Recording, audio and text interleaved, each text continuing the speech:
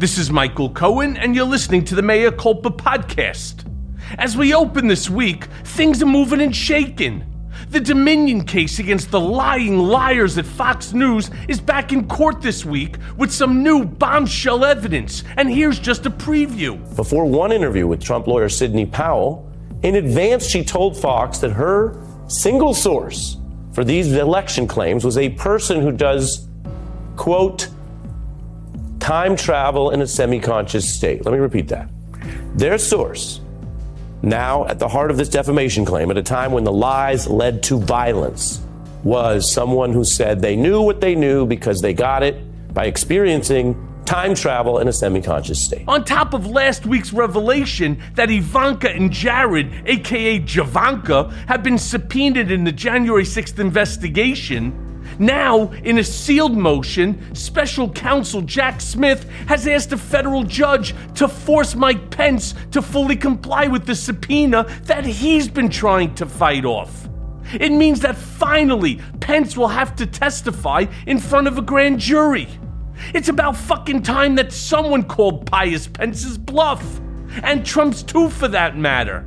Because if the judge grants Smith's motion, Donald J. Trump will not be able to use executive privilege as a way to keep his former vice president from talking. The idea of subpoenaing a former vice president to testify in court against the president with whom they served, I believe, is unprecedented in American history. But as I said last week, I believe it's also unconstitutional. Now, Pence has been trying to slime his way around the subpoena by saying it's, quote, unconstitutional. But talk about unconstitutional, Mike Pence is a fucking key witness and a pivotal figure in an attempted coup against the United States government. So the real question is there, Mike, why wouldn't you talk? Now he keeps citing the speech and debate clause as a way around testifying, but even his buddy, the uber-conservative Judge Lodig, said in an op-ed in the New York Times on Friday that Mike better talk because his vow to resist the subpoena is a, quote, dangerous gambit and one that will invite an embarrassing spectacle. No prosecutor, least of all Mr. Smith, will abide by this political gambit for long. Now, pointing to Pence's promise to take the subpoena battle all the way to the Supreme Court, Ludig wrote, a politician should be careful what he wishes for. Ludig argues today in the New York Times that not only is Pence's position just flat out wrong, but that Pence's criticism of the subpoena as a political maneuver could not be further from the truth. Ludig writes, quote, the only question now is not whether Pence will have to testify before the grand jury, but how soon. Jack Smith's subpoena was neither politically motivated nor designed to strengthen President Biden's political hand in 2024. Thus, the jarring dissonance between the subpoena and Mr. Pence's characterization of it. It is Mr. Pence who has chosen to politicize the subpoena and not the DOJ. And speaking of Jack Smith, he isn't just in charge of the January 6th case. He's also investigating Mar-a-Lago, where it's just been reported that another box of stolen classified documents turned up in December. Weeks after a thorough search found nothing, this box just fucking magically materialized in the bridal suite that Trump now calls his office. It appears that the contents were moved, emailed, and even uploaded to the cloud. Plus, as I keep saying, Trump would happily share state secrets if there was something in it for him. As we enter year 2 of Putin's war on Ukraine, there's been several interesting developments. A lot has happened in the last year, but a lot of that has not been good for Vladimir Putin. And we expected this week to be a big week for him because there are land gains that haven't been made since October that we were thinking they might make a push for. There's the towns around Bakhmut that have not been taken by the Russians, which is a curious matter given the amount of resources and soldiers that they're throwing at this whole thing. But what ended up happening was this week was about Joe Biden and NATO and Volodymyr Zelensky. So it was a very unusual development this week in that it didn't turn out the way it was supposed to. Last week, we reported on China's visit to Moscow. Now, at the time, I was skeptical about their claim that they were going to promote world peace, but it looks like they were serious. Friday, Beijing released its 12-point position paper, calling for a ceasefire between Kiev and Moscow. And surprisingly enough, Putin didn't shove them out the window. But here's the rub, folks. The plan urges an end to Western sanctions against Russia. And the timing is really strange, since on the same day, the United States Treasury Department slapped new sanctions on Russian banks and targeted its mining and metals sector, while going after over 30 people and companies from Switzerland, from Germany, and the Middle East. Why? For helping Moscow evade earlier sanctions and keep funding its war against Ukraine. So tell us about these new sanctions announced today, and what kind of an impact do you expect that they will have? Well, I think they're going to continue to have a very dire effect on the Russian economy. Over the course of this entire conflict, you have seen the U.S. sanctions and our export controls have a concrete impact. We're seeing multinational corporations choose to leave doing business in Russia. You're seeing Russian GDP shrink. And this is, you have to remember, combined and part of our overall assistance, which you saw President Biden announce a major security package early this week, standing next to President Zelensky. And so 1 year later, our commitment to our Ukrainian partners endures. Other parts of the Chinese peace plan include the establishment of humanitarian corridors for the evacuation of civilians and steps to ensure the export of grain after disruptions caused global food prices to spike last year. And that nuclear power plants must be kept safe, and the threat or use of nuclear weapons should be opposed. Also, they want the independence and territorial integrity of both countries to be effectively guaranteed. Zelensky has said he's interested in meeting with Chinese officials, so perhaps something will come of the plan. In the meantime, now to that new report, which has uncovered the extent to which Moscow is conducting an extensive campaign to take Ukrainian children to Russia and sometimes even give them military training or forcibly adopt them. Actions, according to the report's authors, that constitute war crimes under international law, possibly even evidence of genocide. The report was produced by the Yale Humanitarian Research Lab as part of a State Department-supported program for gathering evidence of Russian war crimes. It identifies 43 facilities that are a part of a network stretching from the Black Sea to Siberia. Their primary purpose appears to be political re-education. Reuters reports that 71,000 alleged war crimes have been reported in Ukraine since the Russian invasion. War crimes ranging from the shelling of civilian infrastructure to child abduction, rape, torture, and even murder, all atrocities covered under the Geneva Convention and considered crimes against humanity that must be accounted for and punished before this thing is really over. The difference between this war and so many in the past is irrefutable evidence gathered on cell phones and surveillance cameras that will make prosecuting these war crimes and these war criminals that much easier. And from what I hear, prosecutions of war criminals has already begun in Kiev. He can anticipate that if he signs a losing peace or award an agreement that is not worth the cost that the Russians have suffered, that he will be removed from office and subsequently killed. So he's not going to sign any agreement like that. He's going to fight in what we call a gamble for resurrection. He has nothing to lose. He cannot die more than once. So file this under wake-up call. The police and the press in cities around the country sent out a frantic warning to Jewish communities, asking them to be extra vigilant over the past weekend. Why? Because neo-Nazi deemed Saturday a national day of hate. I mean, can you believe this shit? Now we have holidays, a national day of hate? Apparently, last month, a small anti-Semitic group based in eastern Iowa designated February 25th as a day of hate, and other white supremacist or hate groups decided to get in on the action, taking the day of hate from a local to a national event. Now, white supremacists and neo-Nazi groups are planning on holding rallies and distributing anti-Semitic messages tomorrow. This is when the Jewish community traditionally observes the Sabbath. Police in our area will be increasing up security. The NYPD says that they have not identified any major threats, but urged New Yorkers to remain vigilant and also to report any suspicious activity. According to David Goldenberg, the Midwest Region Director for the Anti-Defamation League, all that law enforcement can do is monitor the situation and hope for the best. Also, a network of analysts from the ADL Center on Extremism watch online platforms and chat rooms for suspicious activity. And what will they do? They will alert proper authorities in the event that something pops up. But really, what the hell is going on in this country? So I'm calling on a weekend of Jewish pride. This weekend I'm asking Jewish men to put on their kippahs. Women and everyone else put on a Star of David. It's a weekend to be visibly Jewish. Let them see that not only we're not afraid of them, but we're proud of who we are.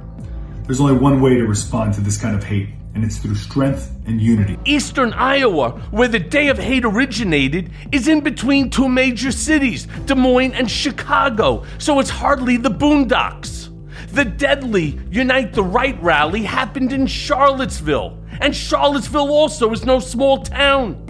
And now in Orlando, Florida, the heart of DeSantis country, a fucking vile pack of anti-Semitic scumbags are standing on street corners, menacing traffic, and using bullhorns to verbally assault Jewish citizens. Oh my God. Leave our country, go back to Israel. You know where you bomb Palestinian kids? Where we fund you stupid fucking Jews? $8 billion a year? You look like a horse. You look like a Jewish horse. Look at the horse face on this Jew. These assholes call themselves the Goyim Defense League, or the GDL, and in videos posted on Twitter, we see this bunch of hoodlums in Hawaiian shirts. What the fuck's with the neo-Nazis and Hawaiian shirts?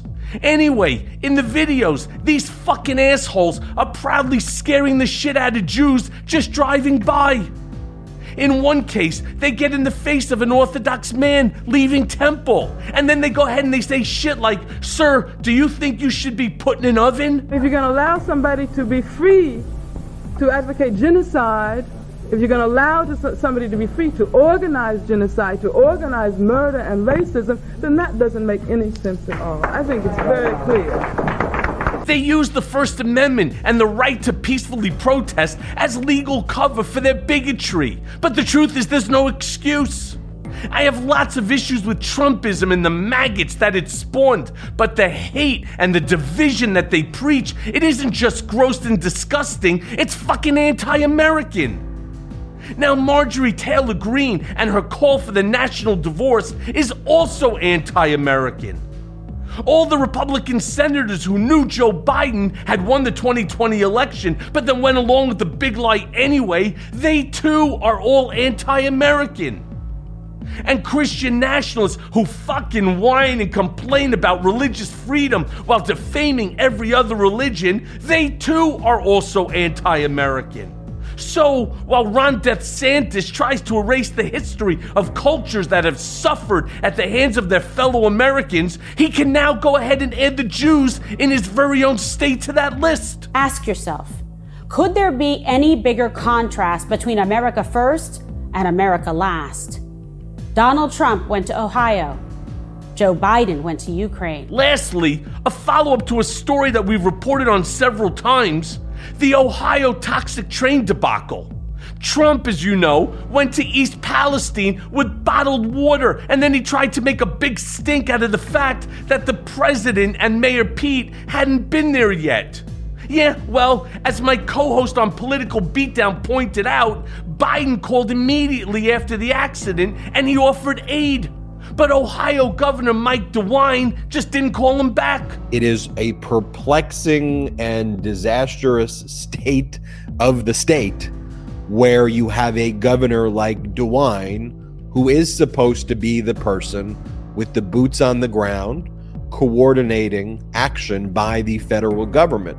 But the federal government's response to disasters under our federalism system, given states' rights as well as the rights of the federal government, is such that if the state government says it's not an emergency, stay out, the federal government in a situation like that would generally not say, well, we are taking over your state. We know that Trump rolled back regulations that would have stopped the crash in East Palestine, but during the 5,000 plus train accidents that happened on Trump's watch, he and his Secretary of Transportation, Elaine Chao, never once showed up to do anything, ever.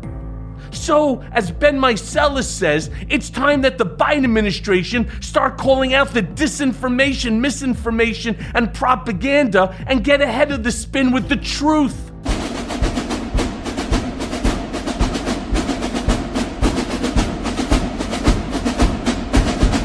And now for the main event.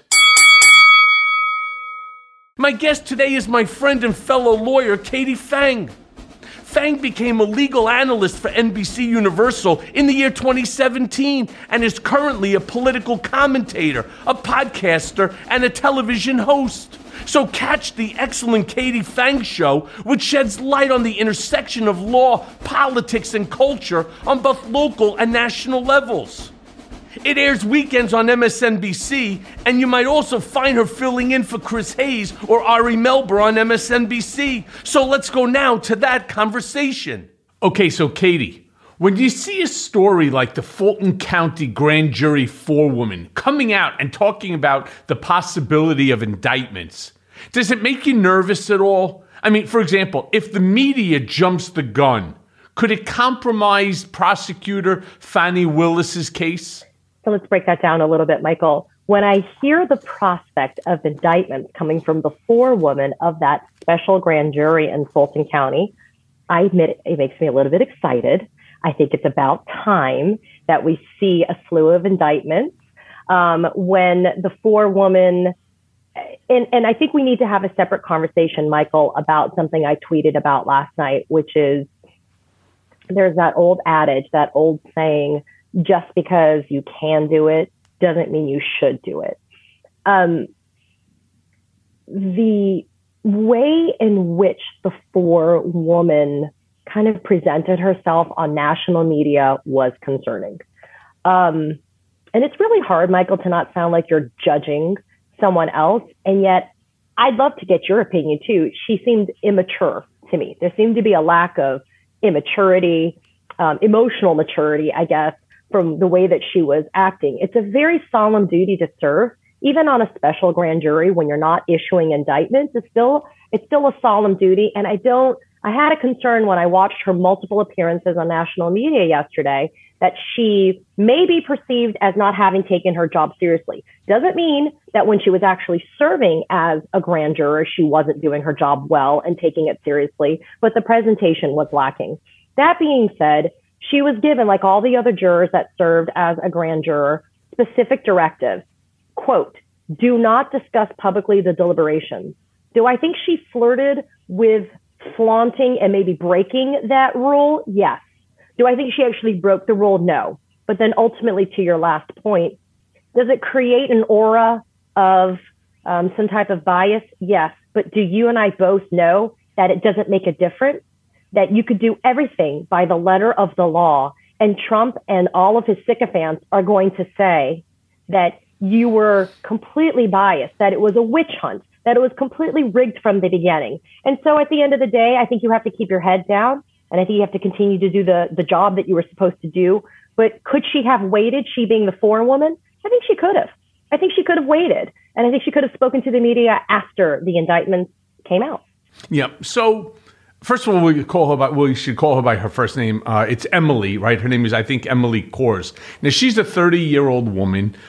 She was chosen to be the leader of this 23-person, right, special grand jury. And let's not forget that they've heard the testimony so far of 75 witnesses. Now, I agree with you. Could she have waited? Sure, she could have. Did she need to wait?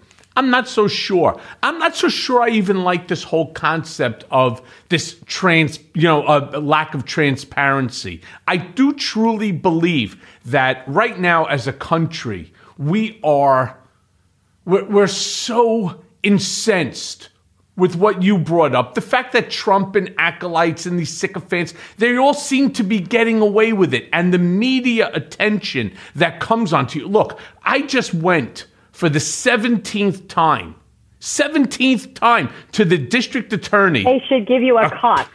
They should give you a place to sleep, like a nice little pull-out futon, Give me a fucking cup of coffee. I mean, you don't even get a cup of coffee. It costs me money to go there. And I have Lanny Davis, who comes with me each and every time. He's coming in that morning on the Acela from D.C., I mean, every single time. And we're going back again next week, right? It'll be 18th time. Now, I do want to say, and I have said it before, using the metaphor of the airplane, and everybody seems to be using that, the aircraft is already in the air. And it's now going to be turning to a trajectory whereby it's heading into the right direction. Something which I think Emily said something relatively similar when they asked her whether or not the special grand jury had suggested to DA Fani Willis that charges be brought against Trump, and her response was, "You're not going to be shocked." All right. Now, I know that the DAs, they have their way of liking things, and my feeling is, at this point in time, truthfully, tough shit. The American people want to know, is this fucknut going to get off, or is he going to be held accountable? And this constant sort of drip, drip, drip of little bits, because this is the way that they have done it for the last 50, 100 years, whatever it is. That's good for them. She's the forewoman. I'm okay that she said the things that she did. I don't think she gave away any information. And then I'm going to parrot you for another split second, and I'm going to agree with you wholeheartedly.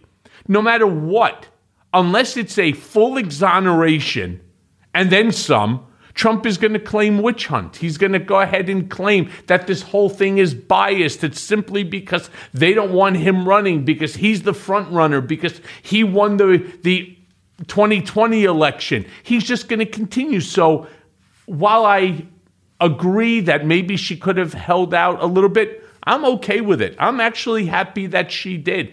Every time I go to the DA, I speak to the press before I go in, and I talk to them on my way out. And if they don't like it, no problem. Don't use me. I'm okay with that. But Michael, I would push back for a second and say this special grand jury made recommendations that do not have to be followed by Fani Willis, and that do not have to be followed by a subsequently impaneled grand jury that does issue an indictment. Do I think that your point about the fact that this woman was Emily was unanimously elected to serve as the forewoman, and we also saw that there was a unanimous decision that was reached by the entire special grand jury, and this is the important point. There was zero evidence of election fraud, zero evidence of any type of stealing of an election that happened. That's the most important takeaway. Maybe not the way she presented herself. Maybe not the fact that maybe she spoke too quickly, and people will disagree on that. The fact that the entire grand jury had recommendations for indictments, said that people were lying, and that there was zero evidence of election fraud. That's important, because that's what Fani Willis needs, and that's what any subsequent grand jury needs if it's going to issue an indictment. If there's no stolen election and no evidence of fraud, then Donald Trump violated criminal statutes in the state of Georgia when he attempted to pressure Brad Raffensperger to, quote, find those votes and to basically overturn the lawful results of that 2020 election. And that's, as a prosecutor, that's what you want. You need to know that. You need to know that a unbiased, completely impartial jury made up of people that were pulled and called from the community said there was zero evidence of it. That's what gives you the juice and the gasoline in your car, maybe your rocket, maybe your plane, to take off and say, I'm going to do it. But this is a very big but, and you know this. You know this because you've been a lawyer. You know this because you've been through the system. Just because somebody has the evidence doesn't mean they necessarily bring the charges. Why? Because there's a concern about jury nullification and a jury not convicting a defendant. In the instance, though, of Donald Trump, I would state unequivocally, you have to bring the charges and you have to let the juries decide, period. If they don't want to convict him, that's on them and their conscience. But at the end of the day, you have to bring the charges, because if you don't, then you completely have fueled the fire for another insurrection, for another claim of election deniers, for another claim of a stolen election. If you don't prosecute him, then truly I honestly think all hell breaks loose worse than what we've already seen. Agreed. Except I'm going to add one pushback to that. It's already 2 years. It's 2 years and 2 months since that telephone call was made. Now, I know that it takes time, sometimes, within which to bring a case, to get enough evidence, enough information. I don't know, my case was 48 hours. So I don't fucking get it at all. From a Friday to a Monday, you either plead guilty. Okay, I understand. That was Michael Cohen. It's not the former president of the United States.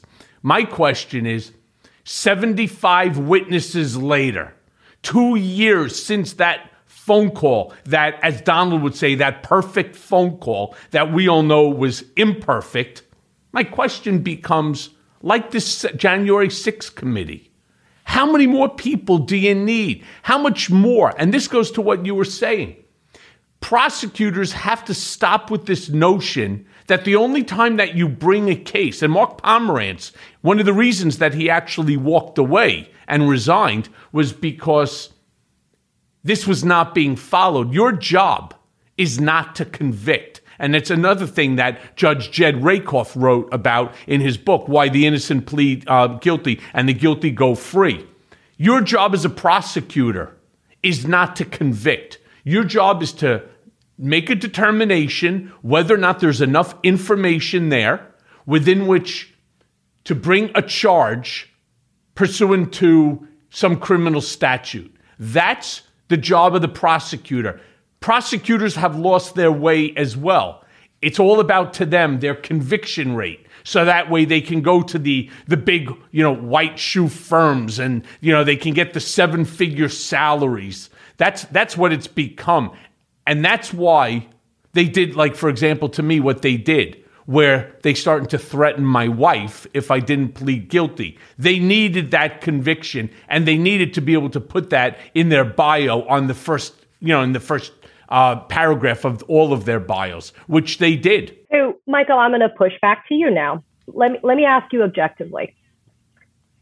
In some way, even though justice has been delayed and slow in this instance, don't you think the climate is now more readily, I don't know, maybe it's been marinating enough to the point where more of the truth has come out? We've seen more of the evidence from the 1-6 committee. We've seen more of the Mar-a-Lago stuff happening, which I know is unrelated and yet related because it speaks to Trump's character. Don't you think in some way the environment, the consumption of information, the evidence that has been put out for public consumption, don't you think it's maybe gotten to the point where, yes, people are exasperated and they're like, what the hell is taking so long? But don't you think it also maybe inures to the benefit of the prosecutors in this case or the federal government that they're going to bring a case and now everybody sees how corrupt he is, what a liar he is?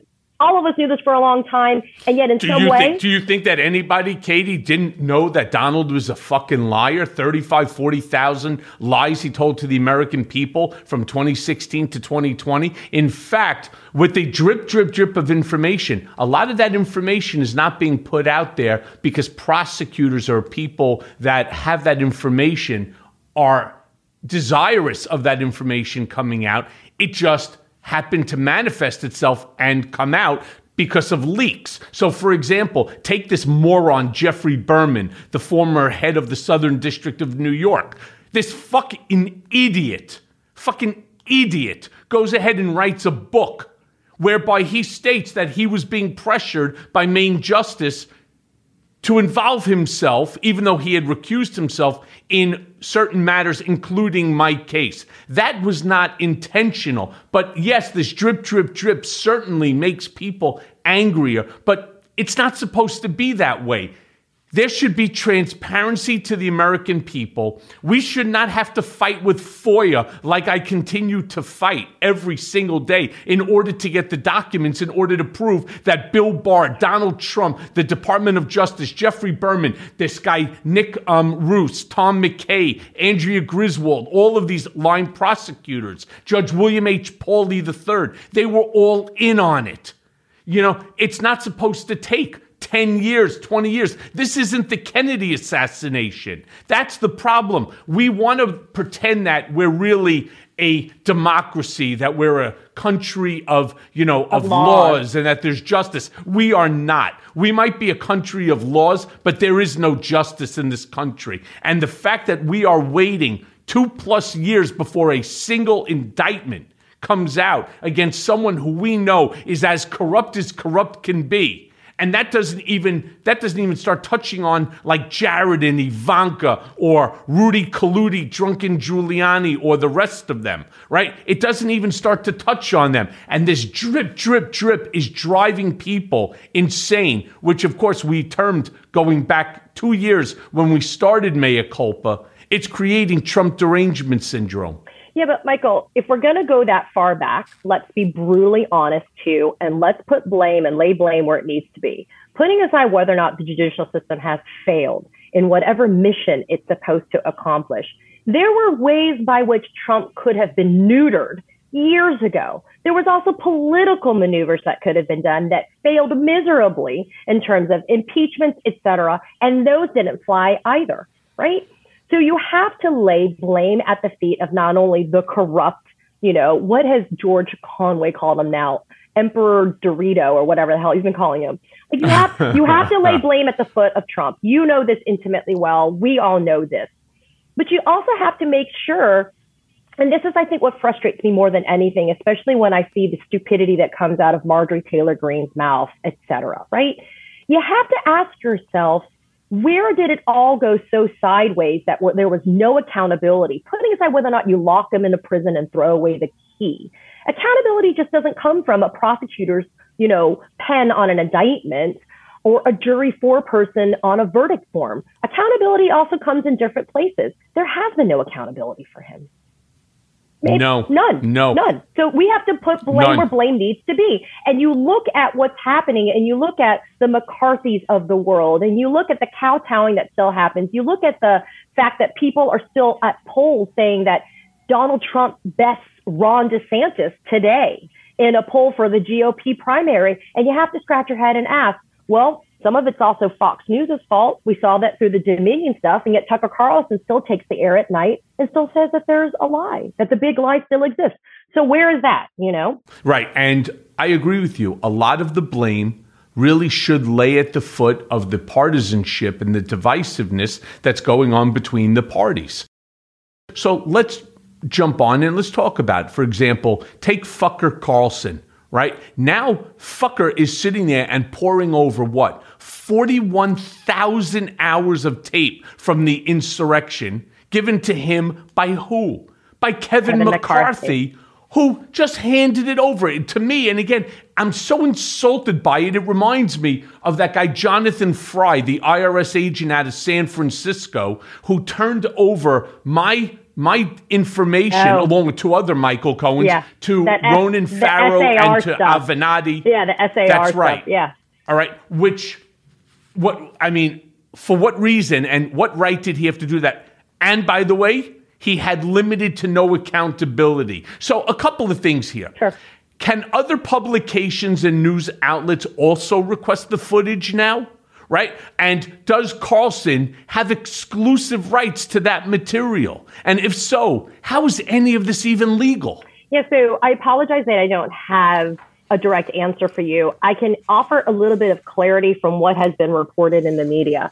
Tucker Carlson's, I think it sounds like it's his show team, has not actually been provided the footage. They've been this is me quibbling over kind of words.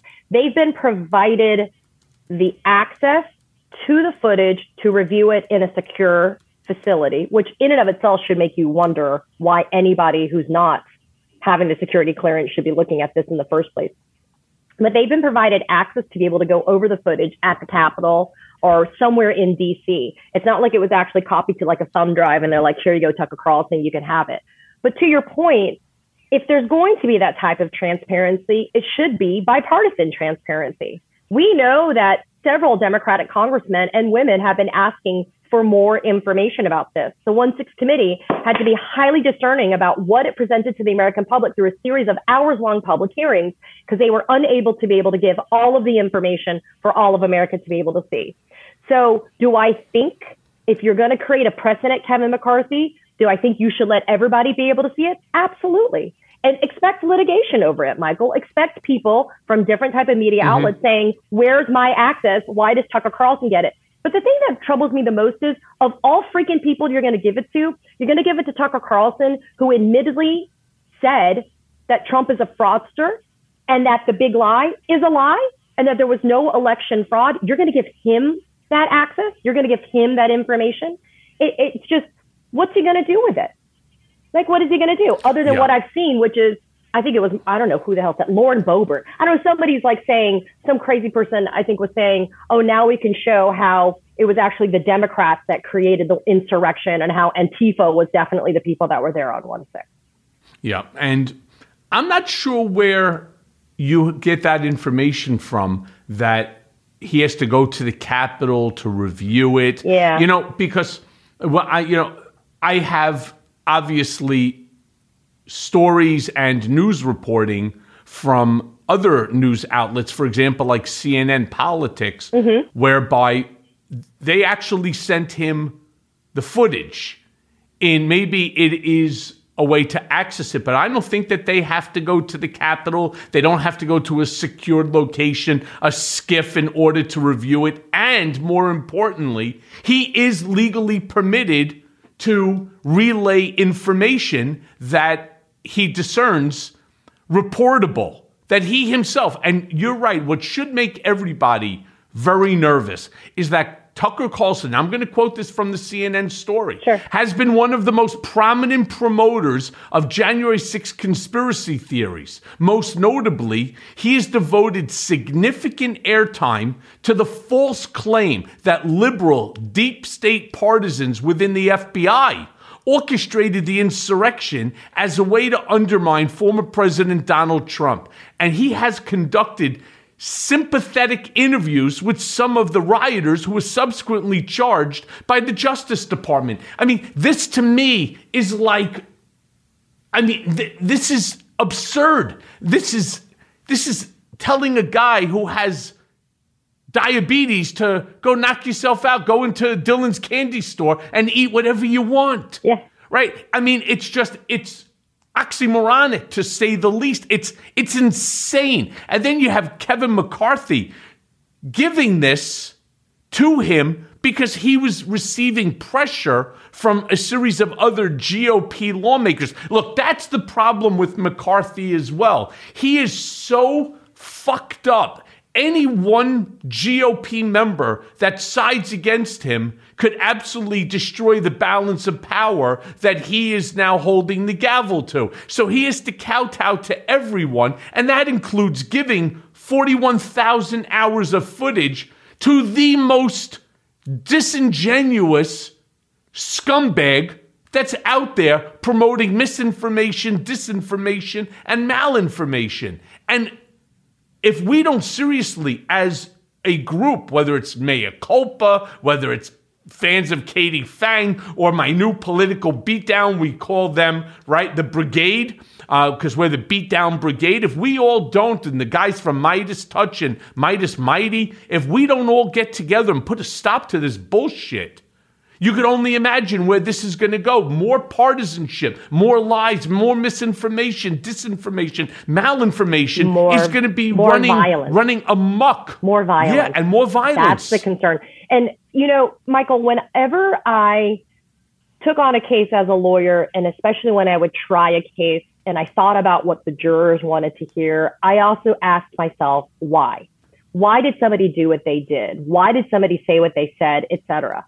So the question we have to ask ourselves too, Michael, is why? Why is Kevin McCarthy doing this? Other than the very craven desire to be Speaker of the House and to maintain his power. If he had enough support, if he was actually not being so cowardly, if he had the courage to actually stand up, but to whom, right? Who is putting the political pressure on him? Who is hitting all the pressure points on him? What is his real Achilles heel? What is McCarthy's biggest thing? Is it because he's terrified that it takes one vote for a motion, you know, of no confidence, and that's it? So he has to do everything that everybody wants him to do? It's stunning to me. And I mean, look, it ends up being almost an irrelevant part of the discussion, right, Michael? Whether Tucker Carlson was given the footage directly or he has to go over and view it and his team has to view it over in DC somehow. At the end of the day, it's access. And it's the failure of transparency in an equal way is the problem. If you're going to do it for one, you better do it for all. And they're not doing that. Why? Because McCarthy does not care about what the Democrats want. They just want to be able to fuel the flames of trying to make it seem like this is one huge deep state conspiracy that continues to unfold. But that's not just Kevin McCarthy's fault.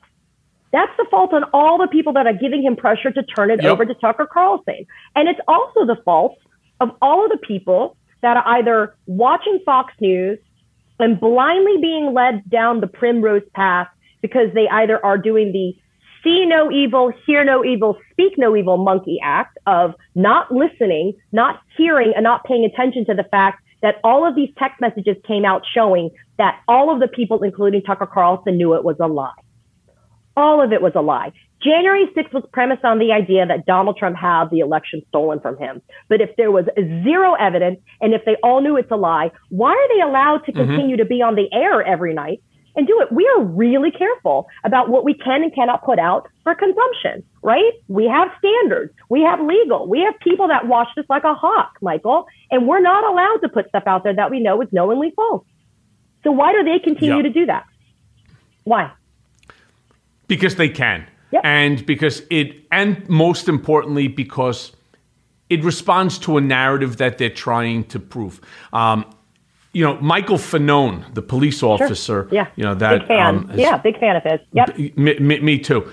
He was talking about how putting out all of this tape now it basically shows people whether or not cameras move, where they're positioned, where they show how you may be able to sneak around without ever being filmed and so on. And in that same article, he says, and I'm going to quote, "It guarantees that it will be selectively edited to fit an extreme MAGA narrative without care for the safety of Capitol Police, members of Congress, and congressional staff."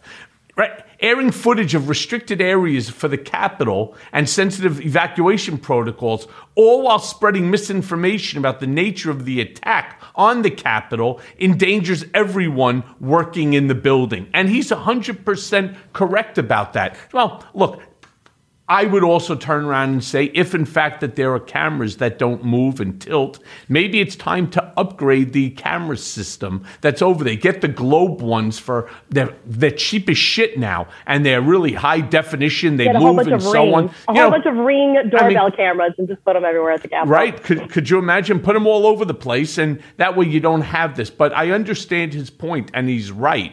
And what I don't understand is if that footage is out there now for Fucker Carlson and Fox, my belief is that it should be made available to everyone.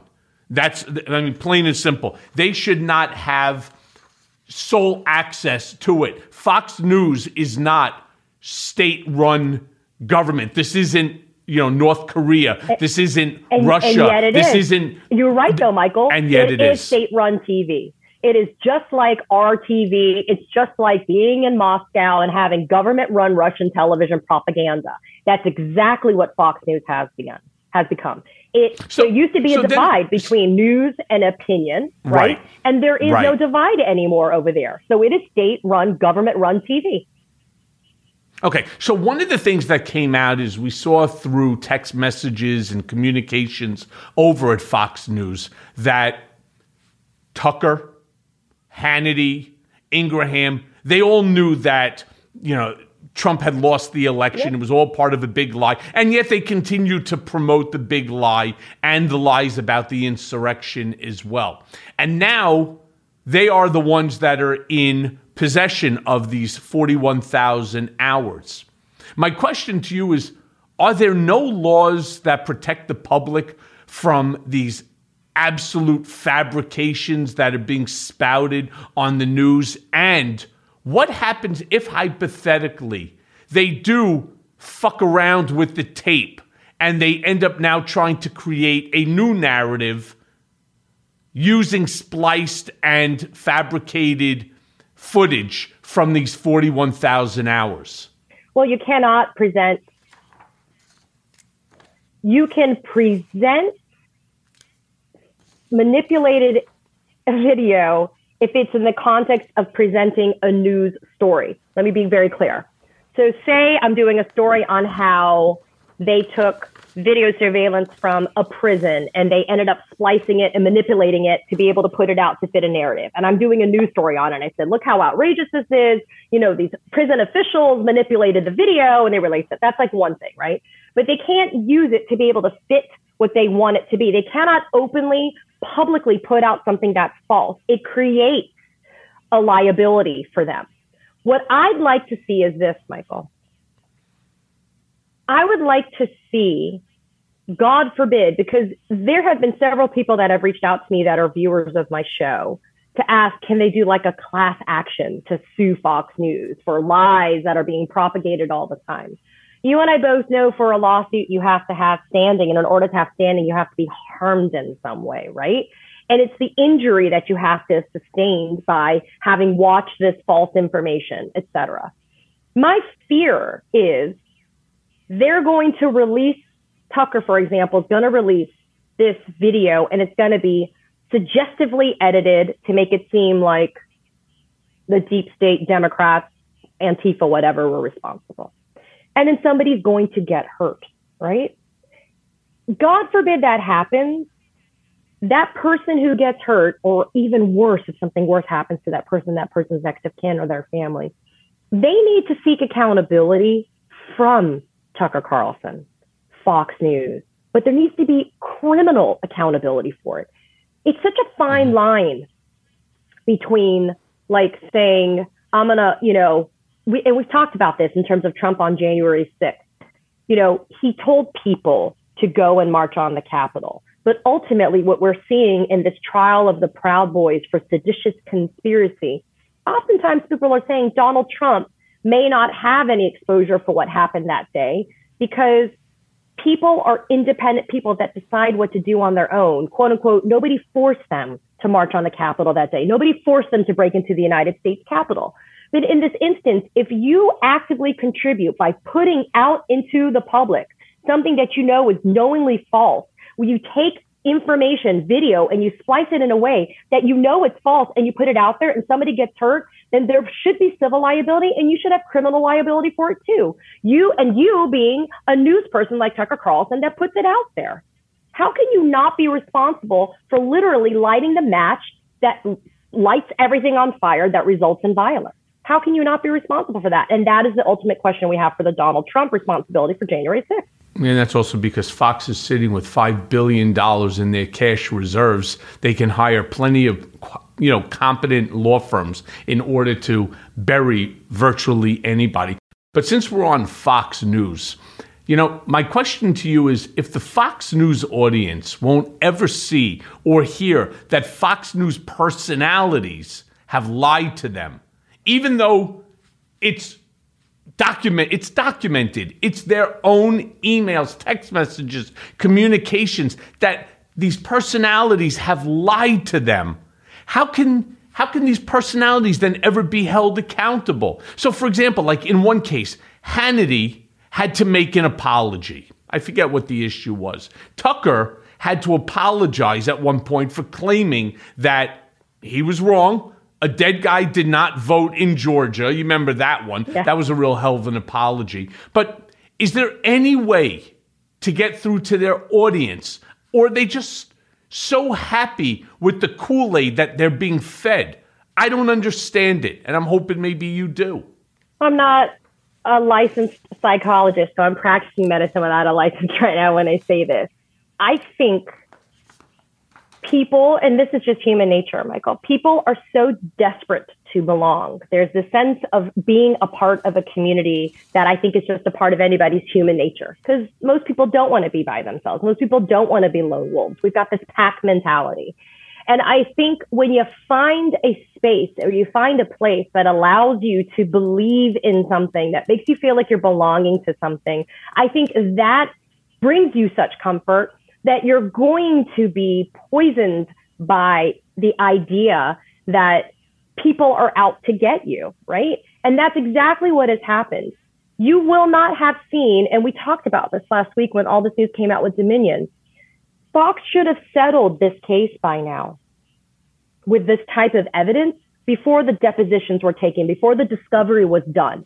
All of that should have been settled so that this wouldn't have to come out. But the reason why is Fox would have to do exactly what you're saying. They'd have to tell their viewers that they openly duped their viewers, that they knew the whole time that what they were peddling to their viewers was a lie, and they don't want to have to do that. They'd rather have a jury find them liable, and then they point to the jury and say, that was a jury of witch hunters. That's a jury of Democrats. That's a jury of people, of bicoastal elites that are going to find us liable, but we didn't do anything wrong no matter what the jury says. That's what they're going to do. You have to hope, though, that a $1.6 billion plus judgment in favor of Dominion cuts so deeply into Fox that they change the way that they do business. But until then, and only then, it's just this level of Kool-Aid drinking, and it's a cult. I mean, we say it jokingly, Michael, but it's a cult. You buy into this because it makes you feel like you belong to a group of people that are fighting against fill in the blank, right?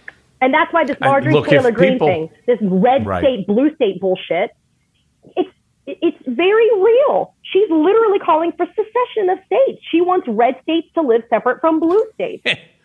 Yeah, she and Don Jr. Could you imagine two geniuses that should never procreate, the two of them? What a moron that fucking kid would come out as. Could you imagine? A yelling, screaming fucking lunatic. Anyway, going back to Dominion for a second. Sure.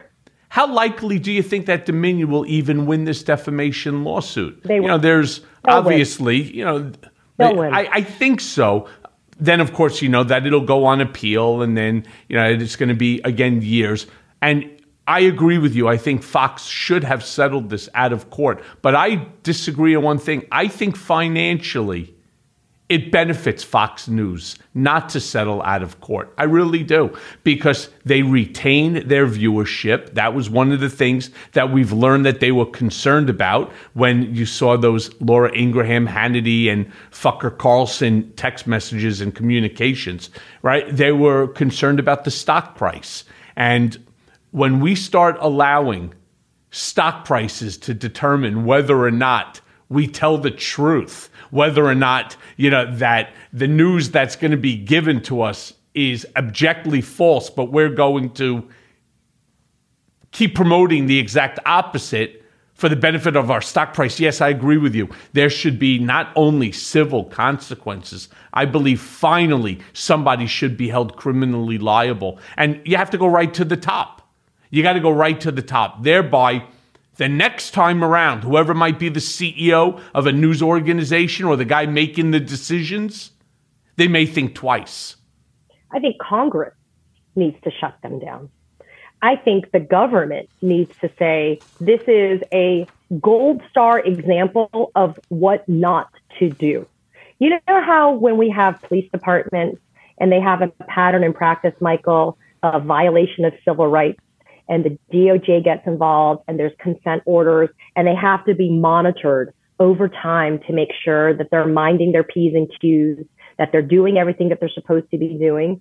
At a minimum, a company like Fox, in light of all of the evidence that's come out that is uncontroverted, that they knowingly put out false information for consumption by its viewers and by other people into the public, at a minimum, they should be on probation, right? It's like if you're not going, or don't say that you're a news organization.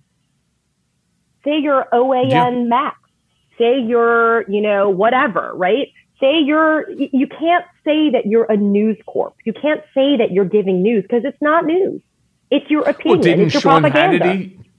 Sure, but didn't Sean Hannity turn around and said, you know, you can't hold me to that standard. I'm not a journalist. I'm just a talk show host.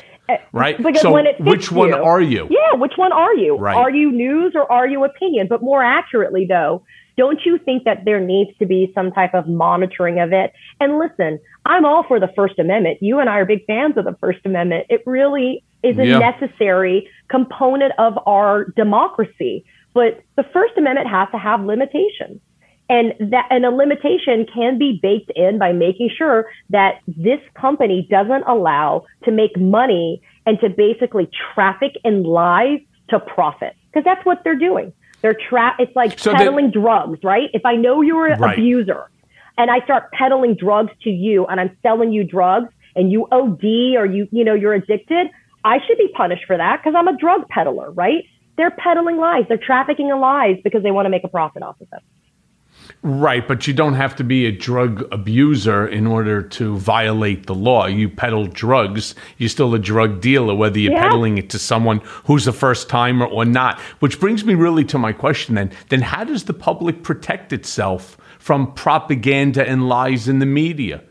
We don't have that ability to do anything other than shut off our television sets. And then you have to figure out, well, where am I going to get my news from? Funny is that when I speak to these Gen Zers, they turn around and they tell me that they get the bulk of their news from TikTok. And that's a company that's allegedly owned by the Chinese. And yet there's a lot of information on TikTok, right? Good and bad, by the way. There's no shortage of MAGA on TikTok. Let's be very clear. That's for sure. Right? I've definitely seen my share of that. So how do you protect yourself? Well, how do you protect what yourself? You said is the first thing. Number one, you don't watch Fox News, but your audience on Mea Culpa is not, and Political Beatdown, they're not Fox News viewers, or maybe they are. Listen, you and I both know some people love to hate watch, hate listen, but you just turn it off. That's really the power of the Nielsen rating. That's the power of a rating. You just don't turn it on. You don't watch it, but I think we're so insular these days. We're so divisive. We're so polarized. I'm not watching Fox News. Are you? No. Right? You're not. Just like a lot of people are not watching. I do watch Fox. I'll flip through Fox just to see the counterpoint that they're trying to make. And sometimes I am beyond blown away. If I watch MSNBC, if I watch CNN, if I watch ABC, NBC, and then I watch Fox News, I'm not even sure I'm in the same universe. I know. I've never seen anything like it. It is so polar opposite to the programming that's going on elsewhere that I'm always shocked to see. And I scratch my head and then I wonder, how is this possible? How is it that one organization can turn around and say that Donald Trump is 70% favorable based upon their reporting, has 70% favorability, and then you go to the opposite station and they turn around and they say he's at 28% of the Republican Party. That's not 70% of the country. And the expression on the Hannitys, the Ingrahams, the Tucker Carlsons, they look right into the camera with such earnestness, secure and earnestness, right? That they're sitting there and they're like, Donald Trump's favorability amongst Americans is at 70% or close to it. And then they look you right in the eyes and they're saying, now most people won't report this, and they don't report it because they don't want you to think it's true. Well, fucker. Because it's not true. It's a lie. And it's a lie to promote somebody. I want to stay on ratings for... All right. So I want to stay on this concept of ratings for a second because weak ratings make good journalists do really bad things. And I'm talking now from personal experience. I decided that when I was doing my second book, Revenge, that there was going to be a chapter. I didn't do it. I'm going to save that for maybe a third book down the road. But it was the lies that were told about me. And literally within an hour, I was able to jot down just shy of 50 lies that were told, going back all the way to the bullshit Steele dossier. Now, we know that good journalists do bad things or good people say improper things, like Fox News as an example. But is the mainstream media guilty of the same thing? I know for a fact that they were with me. They continue to promote this misinformation, disinformation, as if it was factual, right? What happens inside the system as you're preparing, for example, for your show? And in your heart, you believe that what they're writing for you to pass on to your viewership is not accurate. What do you do? Yeah, so the quote luxury I have is I am a perspective show on MSNBC. So it's the Katie Phang show, it's my perspective. That being said, I'm also a former trial lawyer, right? So I like to, my currency is evidence and facts. But we, as in the network, very smartly have a standards and legal, kind of component to what we do. We cannot put forth for public consumption at the network information that has not been duly fact checked. If we do an attribution, Michael, that ends up being incorrect, then we will correct it. But what we do is we say, according to CNN, right? Or according to a government official, blah, blah, blah. Do we always get it right? No. When we get it wrong, do we apologize and make a correction? Yes. But do we continue? And I have to use the Dominion Fox as an example. Dominion notified Fox that they were lies, kind of like what you just said, right? Like you were able to keep track of the lies. Dominion notified Fox, but then Fox went on 19 separate times after Dominion notified Fox that they were wrong to continue to lie and to put fraudulent and false claims out into the public. Nobody's perfect. I agree. There is a reward sometimes for being more provocative when you're on news, right? A little bit more provocative maybe drives ratings and drives eyeballs.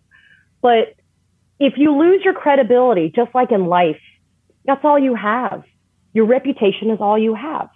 And so if you lose your credibility, it doesn't make a difference if you end up leaving the news and you end up going over and being the dog walker, right? If somebody doesn't think that you're credible, they're not going to believe you. And so it's irrelevant what your job ends up being or who you are in terms of your role, because everybody's going to look at you and think you don't own up to when you make a mistake or you're putting lies out there.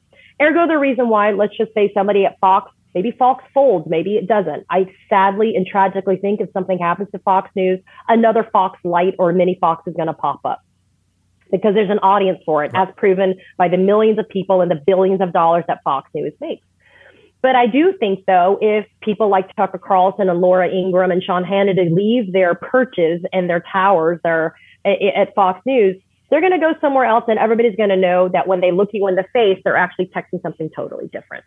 And I think that follows you. And I may be naive, and I don't mind being naive when it comes to decency, when it comes to humanity. I don't think we should ever be naive about that. I think we should just be honest that we have to hope for the best and that people are always going to do the right thing. I can sit and start to go through the 50 different inaccurate statements that were constantly promoted about me on all the stations. Oh yeah, MSNBC. I know. Across the board. Trust me, I know. It's funny because I haven't seen one apology, not for the inaccurate statements about, for example, the Steele dossier. I don't own a home in Sochi next door to Putin. How about the passport? What was that trip? My passport, my cell phone being in, that was a McClatchy story. Talk about fucked up group of people, and then they tried to keep promoting it again and again and again. My cell phone pinged off of a cell tower in outside of Prague in the Czech Republic. Yeah. My cell phone, and of course, I think it was like Peter Stone was the journal. I shouldn't even call him a journalist, the jokester. Made a claim that he had the documents, but he didn't because, interestingly enough, they don't even have the capability, according to Norm Eisen, who was the former ambassador to the Czech Republic, that they don't even have that capability. So the whole thing was a lie. I never got an apology from him. And actually, I've never received an apology from anyone on any of the misinformation and any of the stories. I never even got an apology from Jonathan Fry, that IRS agent who got duped by that fucking jerk-off Avenatti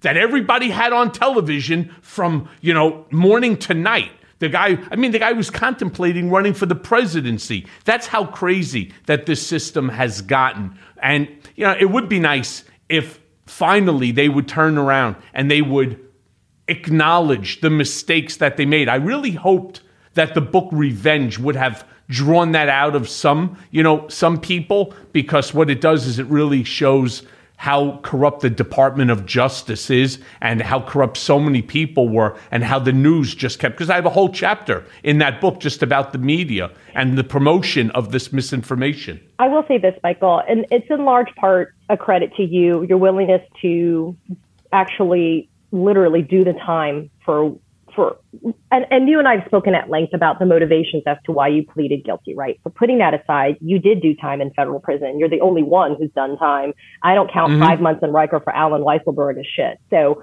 you're the one who's actually done the time for this stuff. I will say it's an interesting kind of paradoxical kind of thing. I get grief sometimes when I have somebody like you on my show, or I have somebody who's a never Trumper who's still a Republican or a former Republican on my show, because it's tough for people to be forgiving sometimes. And it's very easy to sit in judgment, right? And what I like to say to people is this, Michael, if we didn't believe what you had to say, you wouldn't be on, right? And right. I know that you want the complete, no pun intended, mea culpa, right? You want the complete mea culpa saying, we are so sorry, Michael, for, reporting on / opining on / analyzing everything about you as the quote personal fixer for Donald Trump. But in some way, the apology, if I can use that word for you, is the time you are spending on these news programs and these shows where you are explaining to the American people the complete politicization of the DOJ. Everything that Trump did, everything that Trump organization was about, everything the Trump kids are all about. In some way, you've gotten this credibility stamp because you're on these shows and people are having you explain these things. And I think that that's a small apology, but an apology, I think, very nonetheless small to you, if that makes sense, right? Yeah. Well, it'd be nicer if those that profited off of having me on for the ratings, it'd be nice if those who are profiting during having had Avenatti on acknowledge and say, yeah, you know what? Yeah, not our fault. All of this misinformation was coming from as high up as you can imagine. The president, attorney general, DOJ, and that's really the big problem. But let me jump into something else here for a second, because Mary Trump is sounding the alarm that Donald will incite violence. And I agree with Mary 100% on this. He will incite violence if he's indicted in Georgia or in Manhattan or anywhere else. Do you think that's why perhaps Merrick Garland has been so careful and really slower than fucking molasses through a strainer to prosecute Trump or anyone on his team? No, I don't think the fear of violence is working into the calculus of Merrick Garland. I think that is the wheels of justice grind slowly mentality, especially in federal court. Mary was on my show this weekend, and I asked her about exactly that and the fear that because you see election deniers like Christina Caramo in Michigan winning state party chair, and the fact that you still have people like MTG and Lauren Boebert et al., Jim Jordan saying, that this is still a stolen election. And we don't see accountability or consequences for 1/6 except for the low level boots on the ground soldiers so far. I do share the concern, but I don't think that that's what's keeping Merrick Garland from bringing indictments. I do expect an indictment from Fulton County DA Fani Willis this year. And when I mean this year, before the summer, I expect that to happen. I know she's used the adverb imminently. Everybody's tried to hyperanalyze that adverb, but imminent is as imminent does. And I do believe that that's going to happen. And I do believe you're going to see a Mar-a-Lago documents indictment from Jack Smith in 2023. If we didn't do stuff, if we didn't go after the John Gottis of the world, if we didn't go after the Al Capones of the world for fear of violence, for fear of retaliation, not from the public at large, but just the general concept of continuing violence, you wouldn't have a democracy. And if there's one thing I think about Merrick Garland, I think he's a true believer. I do think he's a true believer. Yeah. I just wish he would shake his ass and start moving. Now, one of the things is that we hear that Biden's strategy for 2024 is that competence beats crazy. Now, that works, for example, if the nominee is Donald or Ron DeSantis. What do you think Biden should run on? outside of this competence beats crazy? Because I'm not so sure that that's a winning message.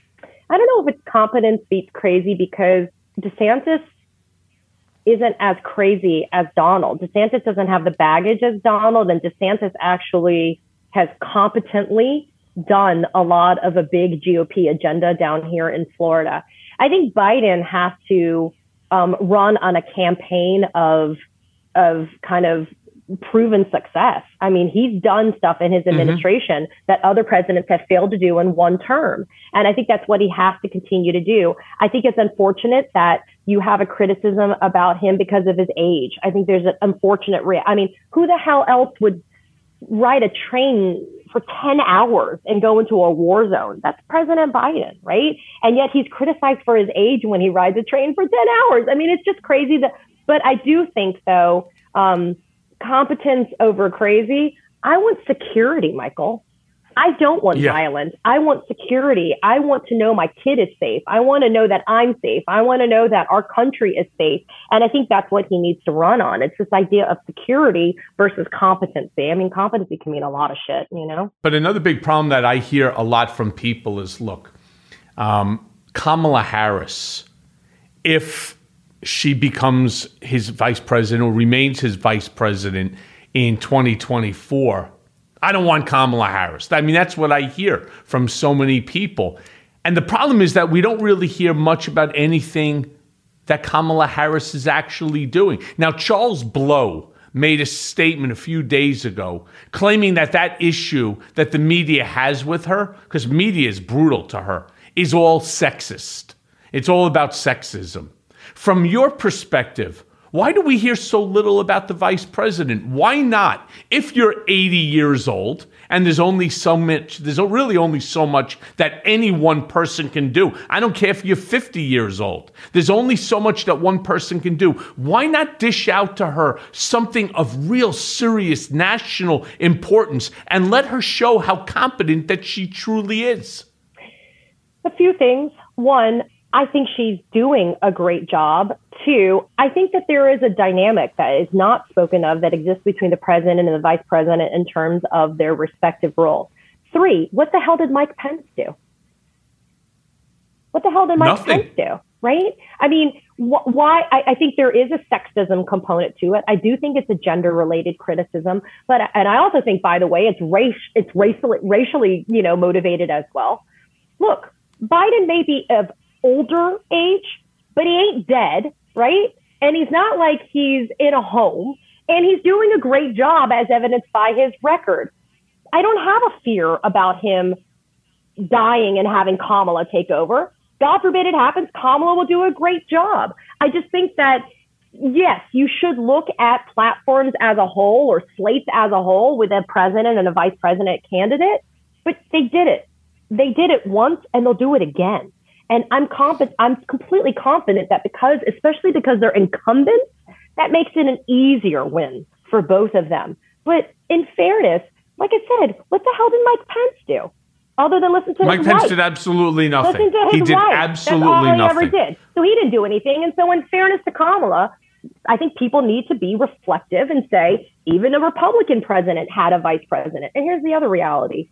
President Biden is not Donald Trump. President Biden is not, hoovering cheeseburgers with his Dorito Cheeto fingers, and stealing classified documents, right? That's not happening, right? And so you have a different scenario with a Kamala Harris as VP than you did even with Mike Pence. Yeah, look, I'm no fan of Mike Pence. I know Kamala Harris well enough to know her competency level, and I would love to see her handle infrastructure, right? Let her handle something as important and significant as the infrastructure bill. She was just at the Munich Security Conference. She was representing the United States at a critical meeting, right? Where we had China present, where we also had other major world powers. She did a great job, and she delivered a very strong message to Russia, which is still one of our biggest concerns, security concerns, domestic and internationally. She told Russia, step off. And so I do think that again, she's not getting as much credit as credit is due. But let's give her a second term as well under Biden, and let's see what she can do on her term too. So look, the hour goes by quickly. I know. You know, here mea culpa. So I have one last question for you. Marjorie Taylor Greene, Lauren Boebert, Matt Gaetz, George Santos, all of these folks, they're really good for a story. And every day we discuss something that they have said or done. Now, it's all fun and games in a way. It's funny as shit to just watch this implosion of stupidity by could you imagine, by our elected leaders. But are we doing a public a disservice by reporting on these idiots? And further, do these people do and say these sorts of things just to stay relevant and in the news? I'm just going to let you guys know that my earbuds just like totally lost juice. So that's okay. You sound even better. I'm glad that you asked that question, Michael, about giving any type of real estate in the media to people like Marjorie Taylor Greene, Lauren Boebert, and Jim Jordan, even Kevin McCarthy, right? Even though he's a Speaker of the House. It's a really big challenge for me to find that balance, even with Donald Trump. Sometimes I get criticism from viewers because will play some portion of a Trump rally, etc. I think in fairness, viewers need to see it for themselves. I can paraphrase, I can quote, I can even try to do the mannerisms of Donald Trump or some of these other crazy sycophants, but it's just not the same thing until you actually hear them say it. The Marjorie Taylor Greenes, when you have her telling somebody like Sean Spicer or somebody else, or Charlie Kirk, right, what she did yesterday, when you hear her talk about having Democrats flee blue states and move to red states and then they can't vote for 5 years, or it's almost like she talks about segregating Democrats and putting them in almost like internment camps if they were moving to a red state. You have to hear it from the horse's mouth, and that's pretty apropos description of them. You have to hear it from the horse's mouth, because I just don't think it does it justice if you don't do so. But I also think you have to give equal, if not more, airtime, right, to the reality, the truth, the facts. And that's what we do. We may play a clip, we may even interview one of those people, but that's also a dangerous situation when you interview one of those people, if you're in the media, because you don't want it to be a runaway train of stupidity and lies. So you have to be prepared to refute them. But they're just looking for an opportunity to poison and to taint another audience. That's all they're looking to do. And they're doing it. That and fundraise. Exactly. Yeah, that and fundraise. They want to be able to take a clip of they went to CNN or MSNBC and they said or did something, and they want to do a fundraise off that and say, hey, look, we were able to school the Democrats or school the blue or school, whatever. And that's why they're trying to do it. But it doesn't mean that we don't have an obligation, if we're in journalism, to give the real estate for that to happen, meaning to give them the chance to be able to explain something. I've had people that have either offered or wanted to come on my show, and the caveat is you have to bring receipts, literally, right? Bring the receipts, show the evidence, show the reality. If you can't come on my show. Why would I have you on? That's what I did. Why? That's what I did. Yeah. I came with the receipts. I came with the documents. Katie, you are the best. I thank you as always. Can't wait to come back onto the Katie Phang Show. Everybody should check it out. Again, thanks for the insight. Thanks for everything that you do. And I'll be staying in touch, and we'll be seeing each other soon. Thanks, Michael. Thanks to you guys always. Thanks. And now for today's mea culpa. Alex Murdaugh, the folksy Southern lawyer on trial for murdering his wife and 22-year-old son, unexpectedly got on the stand this week and really made a mess of things. There was an alibi that included removing a chicken from the jaws of one of his dogs. I mean, not sure if it was Bubba or Garth, but one of the dogs killed a chicken, and the story just got fucking weird from there. There's likely not anyone in America who hasn't heard or seen something about this case. I mean, those watching the coverage on television, which was wall-to-wall towards the end of last week. Anyway, I bet you know more about Alex Murdaugh than you probably know about your next-door neighbor. He was a vaguely successful lawyer, the scion of a really successful legal family. Basically, Murdaugh was the king of his redneck South Carolina town. He's been a drug addict for 20 years and has done countless stupid and horrible things, including an attempt to stage his own murder. which he lived through, begging the question, did he ever mean to die, or is it just more bullshit? Maybe this trial has made him want to die. I mean, I hear that he has shed quite a few tears. And as the prosecution bullies him mercilessly, I fear the jury is actually starting to feel sorry for him. Then there is his one remaining son, Buster. I mean, poor kid. It's one thing you lose your mother and your brother to murder, but when it's your own dad's probably the killer, I mean, it's all bad shit. But honestly, with everything going on in the world, why the fuck do we care? I don't give a shit. I mean, it's been on my television second after second. We're watching this shit the same way we watched Donald Trump's inauguration, the same way we watched his various debates, and the same way that we watched his rallies. I don't give a shit. Why is this proven fucking liar who looks and acts like the human embodiment of Foghorn Leghorn being covered like he was someone famous? So I have a few theories on that. And one is that this ugly Alex Murdaugh has more than one thing in common with Trump. They're both guys who kept bad company and squandered their rich, privileged lives in pursuit of stupid shit. Now, granted, Trump became president and Murdoch became a murderer, but Trump could just have easily been a murderer and vice versa. In fact, Murdoch is actually more personable than Trump. But our fascination is all wrapped up in the myth of the good American family gone wrong. The great dynasty that gets more interesting as it falls apart. It's the fucking train crash. It's the fucking car accident that you just can't go by without staring at. This story is mimicked on half of everything successful today on TV. I mean, think of Succession, Billions, White Lotus. What is it all about? Fucked up rich people breaking the law and crossing the line. And you gotta ask the question to that, why? And the answer? Because they can. Remember Dallas, J.R. Ewing was the worst kind of asshole. But when he was shot, you think it was the crime of the century. I mean, we love to hate J.R. in the same way I think people love to hate Trump. We know the evil bastard has it coming, but until then, what a ride. Murdoch, like Trump, will say and do anything to save himself. But at least in Murdoch's case, his desperation is endearing. And now it appears that his reign of terror has finally come to a televised end. In a courtroom, being judged by a jury of his peers, or worse, real people who will put him away, and all in the name of justice. My hope is that this is just the warm-up act, and that the real crime of the century will end up with Donald Trump behind bars. And as always, thanks for listening. Mea Culpa is brought to you by Audio Up, Midas Touch, and LSJ Media, written by Jimmy Jelinek and Paula Killen. Our editor and managing producer is Lisa Orkin. Our executive producers are Jared Gustad, Jimmy Jelinek, and myself, Michael Cohen, along with Phil Alberstadt. It may be a new day politically, but nowadays the landscape is more confusing than ever.